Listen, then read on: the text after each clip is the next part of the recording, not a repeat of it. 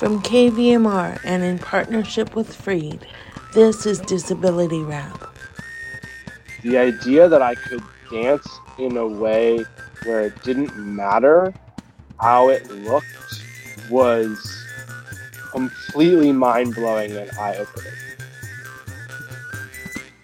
Today, Andrew Golibersuch on bringing communities together through embodied inclusion. To go into a community where it was like, no, man, just dance however the heck you want. Move your body in whatever way feels good. Not only was like, oh, this is completely a way of viewing dance, but also like, move my body however the way it feels good? Like, what does that even mean? That's all coming up on Disability Rap. Stay tuned.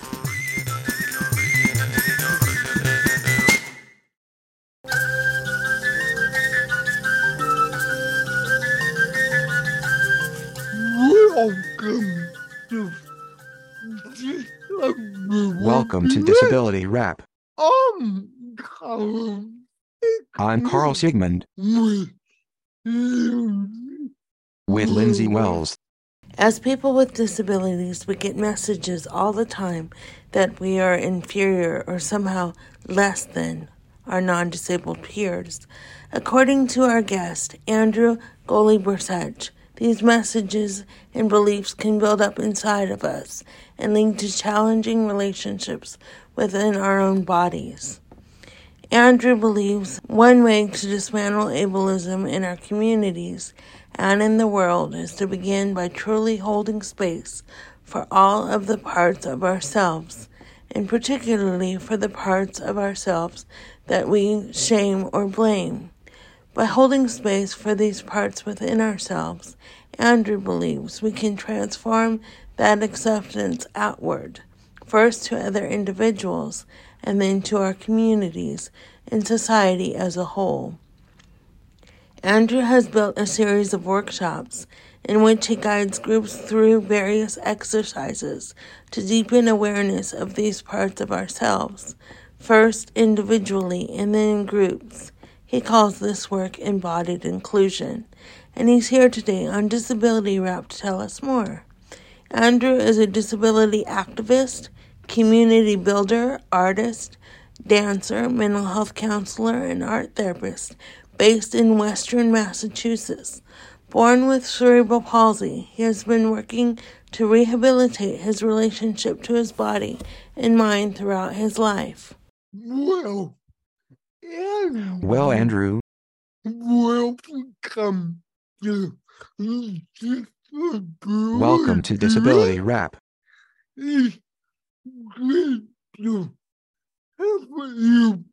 It's great to have you with us. And before we begin, I just want to note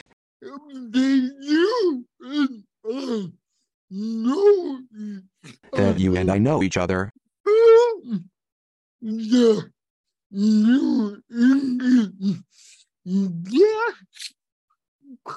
From the New England dance community.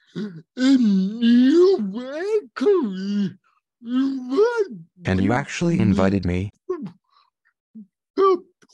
to support you.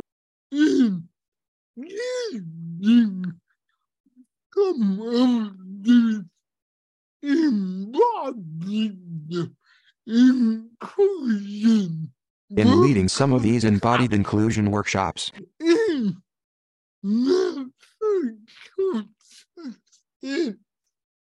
Massachusetts and New York. I'm really excited to have you on and talk about this important work. Can you pick up where Lindsay left off?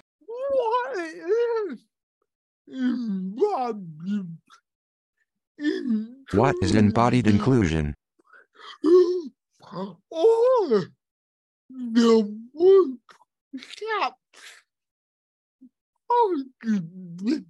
Who are the workshops targeted for? And what do you hope?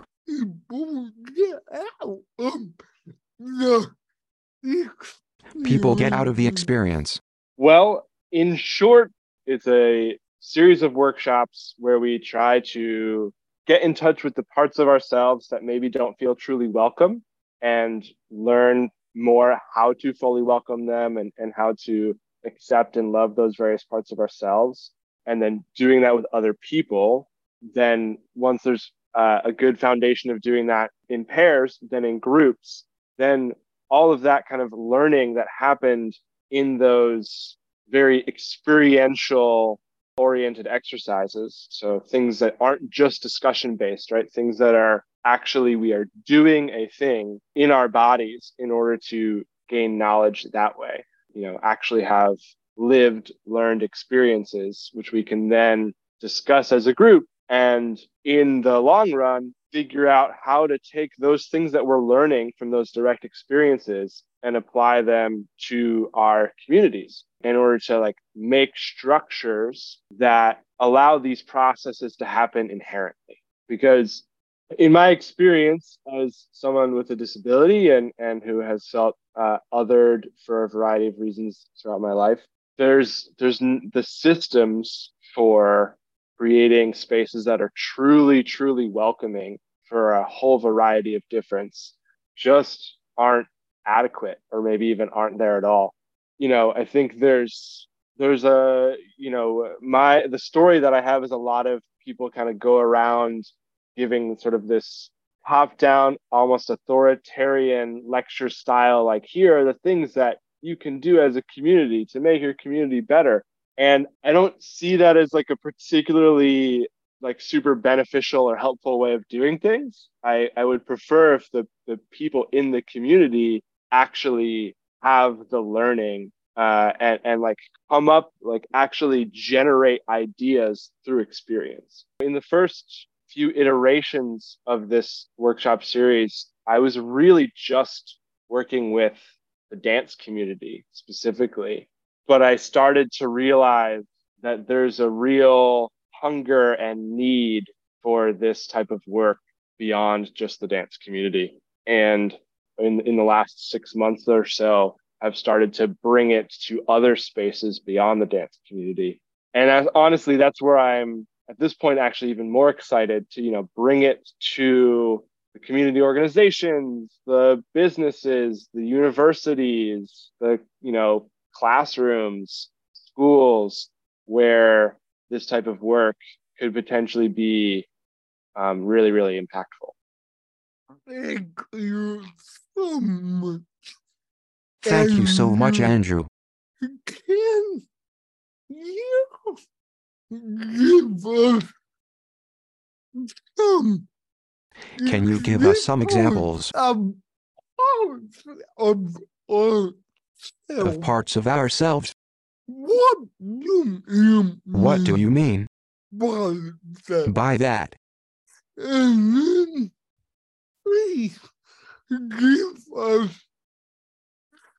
then please give us some examples of the exercises you do with groups and talk about what those evoke in people. When I talk about parts of ourselves, it can be a pretty wide range of things. It can be things like, for me, oftentimes it is my physical parts of my legs, right? I have cerebral palsy in the lower half of my body, and that is a particular part of my body that I have a challenging relationship with. So it could be something physical. It could also be more of an invisible type of disability, where someone who maybe has chronic pain or a neurodivergence of some sort, ADHD, autism, a variety of other neurodivergencies. But it could also be an emotional part of you. Maybe it's like your inner 5-year-old or your inner parents, or for those of people who might be familiar with internal family systems, right, where we have sort of internalized versions of all these different people from our lives. And it can also be, just a feeling, whether that is a feeling of sadness or grief or anger or something that we block out or push away. So yeah, again, to recap, it can be a physical body part. It can be like mental, emotional, or intellectual piece. It can be like an internalized part of our identity that we have some sort of struggle with. It doesn't even have to be necessarily a struggle. It can just be something that maybe doesn't feel totally welcome, either in ourselves or in the spaces that we frequent. The foundational sort of initial exercise that I tend to do with people is to sort of drop into, in like a meditative state, in an experiential way, to get in touch with a part that maybe doesn't feel totally welcome. So one of those various things that I just mentioned, and sit with that part in silence and in sort of an individual moment of connection with that part, and to engage with that in a dialogue, maybe in some movement, maybe in stillness, but basically to invite that part of the self to lead in some way, right? These are often parts of ourselves that, if they show up at all, it's in a very sort of back seat, in the corner kind of way. It can be so illuminating to ask that part of ourselves, like, what do you need? What do you want? And like, can you lead in some sort of action? Again, that can be a movement, series of movements, or some form of dialogue.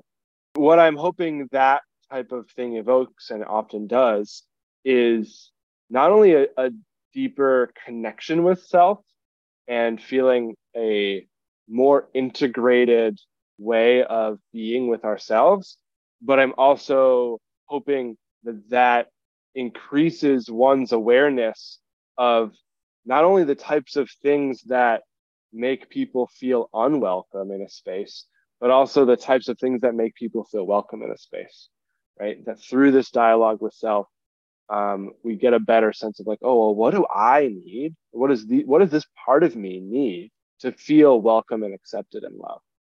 Once we've done that for a good amount of time, and sort of had the chance to decompress and discuss that and the learnings that come out of that, then we do it with another person, right? At sort of whatever comfort level those pairs of people are comfortable with, right? Because like, yeah, we can do that work individually in a vacuum, and it's probably not that hard to just do it by ourselves. But then to do that with another person, that can be vulnerable and scary, but it can level up that learning so much if we're doing it with another human. Because not only are we exposing that vulnerable part, exposing is maybe not the right word, we are inviting that vulnerable part of ourselves to be fully seen by another human. We are also taking the time, attention, and care to fully see that a similar part in another human. And having that same sort of dialogue, whether it be through movement or words, where those pieces of ourselves are leading the way in this dyadic way, can bring even more insight around how those parts can feel truly welcome and accepted. And then it expands up from there into a group of people. How do we do that within a group? Your disability story. How has your CP affected you physically, mentally, and socially? I knew from a very early age that I was different. I was definitely other and outside of the norm from maybe 5 years old. 5 was when I had my first major surgery, and was in a wheelchair for 6 months as a 5-year-old in school. Definitely experienced a whole lot of bullying as a young person, just generally feeling unwelcome in pretty much almost all the spaces that I ever went into as a young person. At the same time, though, I was like a happy kid and generally healthy, and had a good group of friends, social outsider friends. So had that level of support where I could sort of move through those traumatic times. But that stuff stuck with me in a big way, right? The level of confidence that I had as a early 20 something, and the belief in myself to truly achieve what I wanted to achieve. Like, yeah, I felt like I could achieve academically, but pretty much anything else felt, I don't know, like not totally possible. I had a really poor relationship with my body, really was touch averse, scared to do anything movement oriented with other people. And then found the dance community and really started to push some of those edges and rehabilitate my relationship with my body, primarily through dance, static dance, contact improv. The last, I would say, 10 to 15 years has been a rewriting of the story. I think up until maybe 26, 27, I was essentially in denial that I had a disability, right? Like I have relatively mild cerebral palsy in the sense that, I can walk around and do most things without too much trouble, other than maybe ride a bike and rock climb and things like that. I had in sort of this internalized ableism that I was not disabled. I was fine. I had no disability. Obviously, that was underneath causing me a lot of pain and stress and problems. The day that I got a handicap placard for my car was the day that I like truly accepted that I had a disability and accepted that I had different needs than other people. And oh man, was that a healing moment for me. Something I'm still healing. The fact that I have needs that are different than the majority of humans is something that I still struggle with. But that's kind of what this whole embodied inclusion work, where it all comes to a head, is like all of this disability story has made me feel disconnected and othered and separate from other people. And now I'm flipping that on its head. And it's like, okay, how can I use this to not only feel like the most confident, empowered version of myself, but how can I use that to create more connection and to affect really positive change in the world? Great.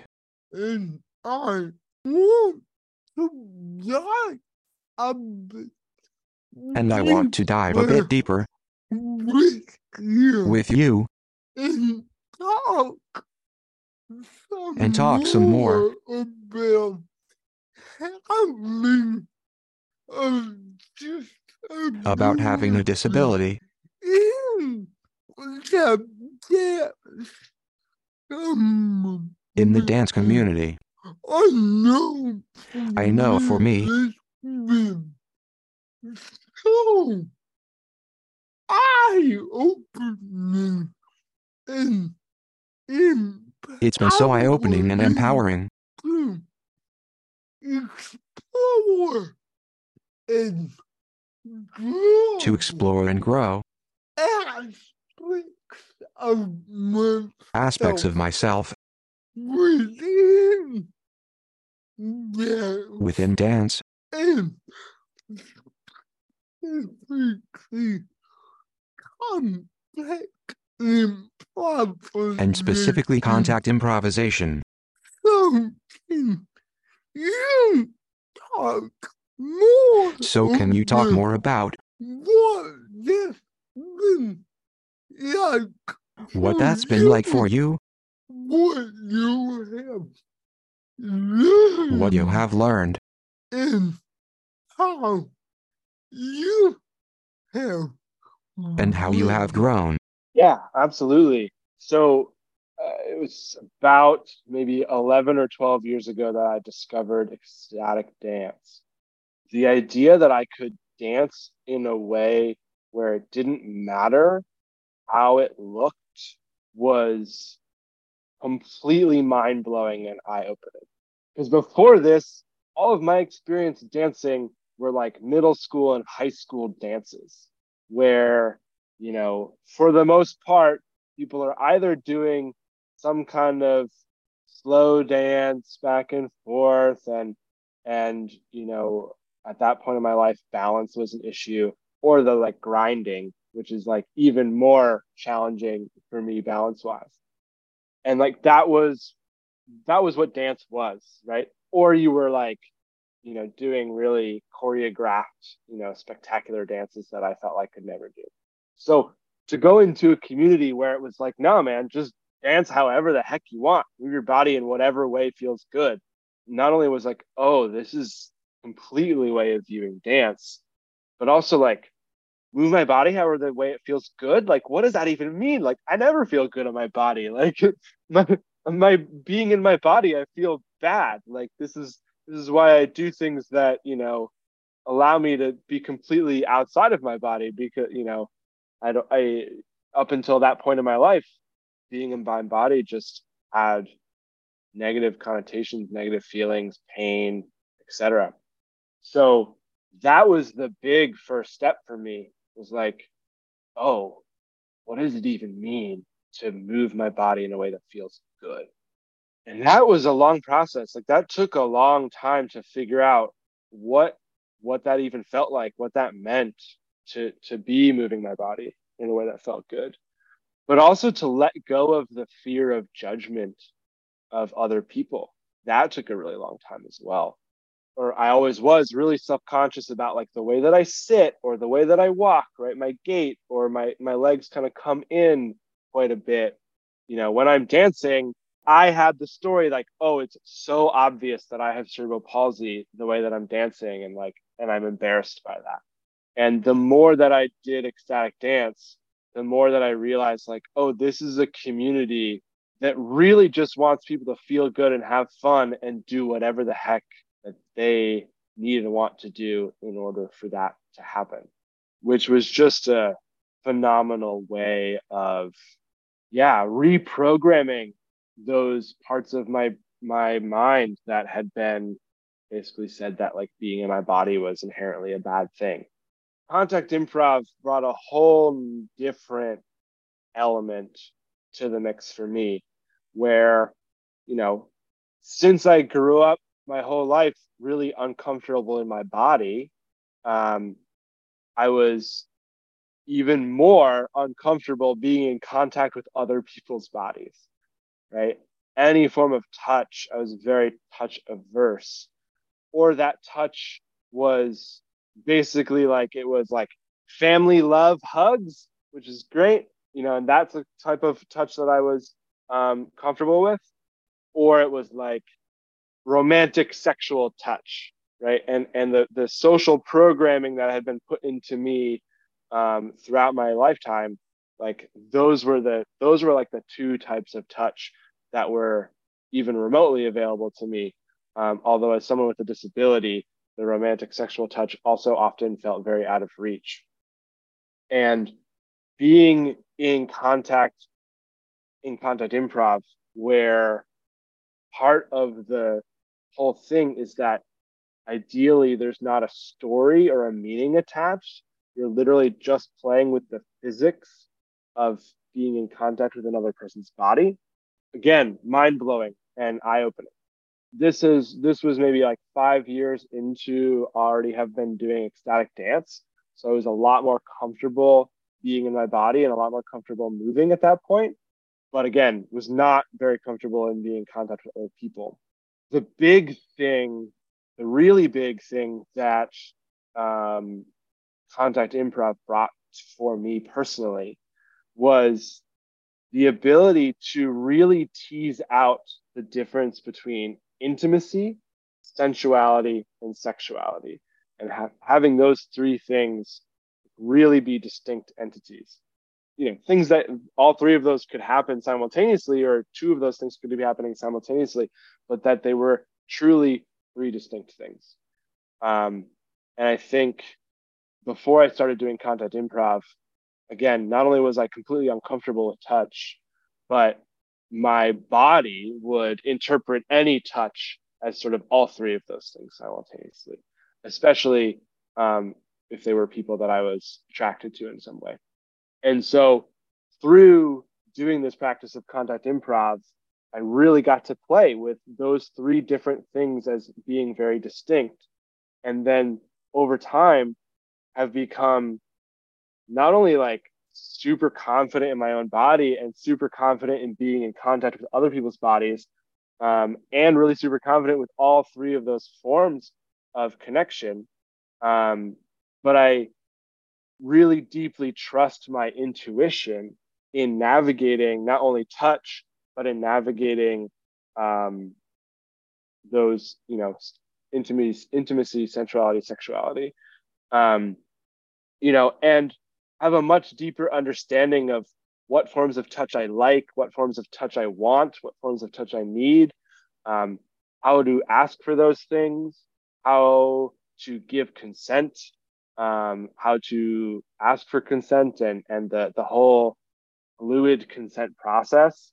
Yeah, and again, just overall feeling just 1,000 bazillion times more confident in my own body, both with myself and with others.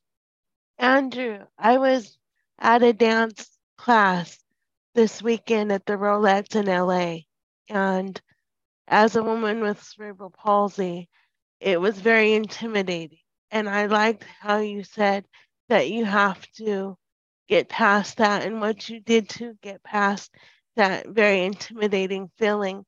My question to you is, do you think as you get older, you'll continue your journey as a dancer and as an artist in this way? Yes, absolutely. The dance community is my home base. It's where I feel the most connected and loved and accepted, and it's where I feel the most myself. The truest version of myself comes out on the dance floor. It's a self-selecting group of people that are just so loving and caring. So yes, it will absolutely be a big part of my journey going forward. And it's a really good, cerebral palsy, as I'm sure is, gotta stay active and gotta stay moving and take care of myself so that it doesn't, get, so that I don't have more pain than I already have. And it's a really fun, motivating factor to, stay up on my physical activity. That's not to say, though, that the dance community doesn't often have some pretty significant challenges and a good amount of ableism here and there that occasionally makes me want to just run away. And I think that's part of the reason why I'm so passionate about this work, is because I want to feel safe and welcome and accepted and loved in my own community. And sometimes I don't. And I want other people who are like me to also feel safe and welcome and loved and accepted, not only in the dance community, but in any community that they want to be a part of. This work and the dance community are intimately interconnected for me, absolutely. That was our conversation with disability activist and community builder Andrew Golibersuch. You can find out more about his Embodied Inclusion Workshop series at embodiedinclusion.com. And that does it for the show. Disability Rap is produced and edited by Carl Sigmund and Courtney Williams. You can go to our website, disabilityrap.org, to listen to past shows, read transcripts, and subscribe to the Disability Rap podcast. You can also subscribe to our podcast by searching Disability Rap on any of the major podcast platforms. We are brought to you by KVMR in partnership with Freed, and we're distributed by PRX, the Public Radio Exchange. I'm Lindsay Wells with Carl Sigmund for another edition of Disability Rap.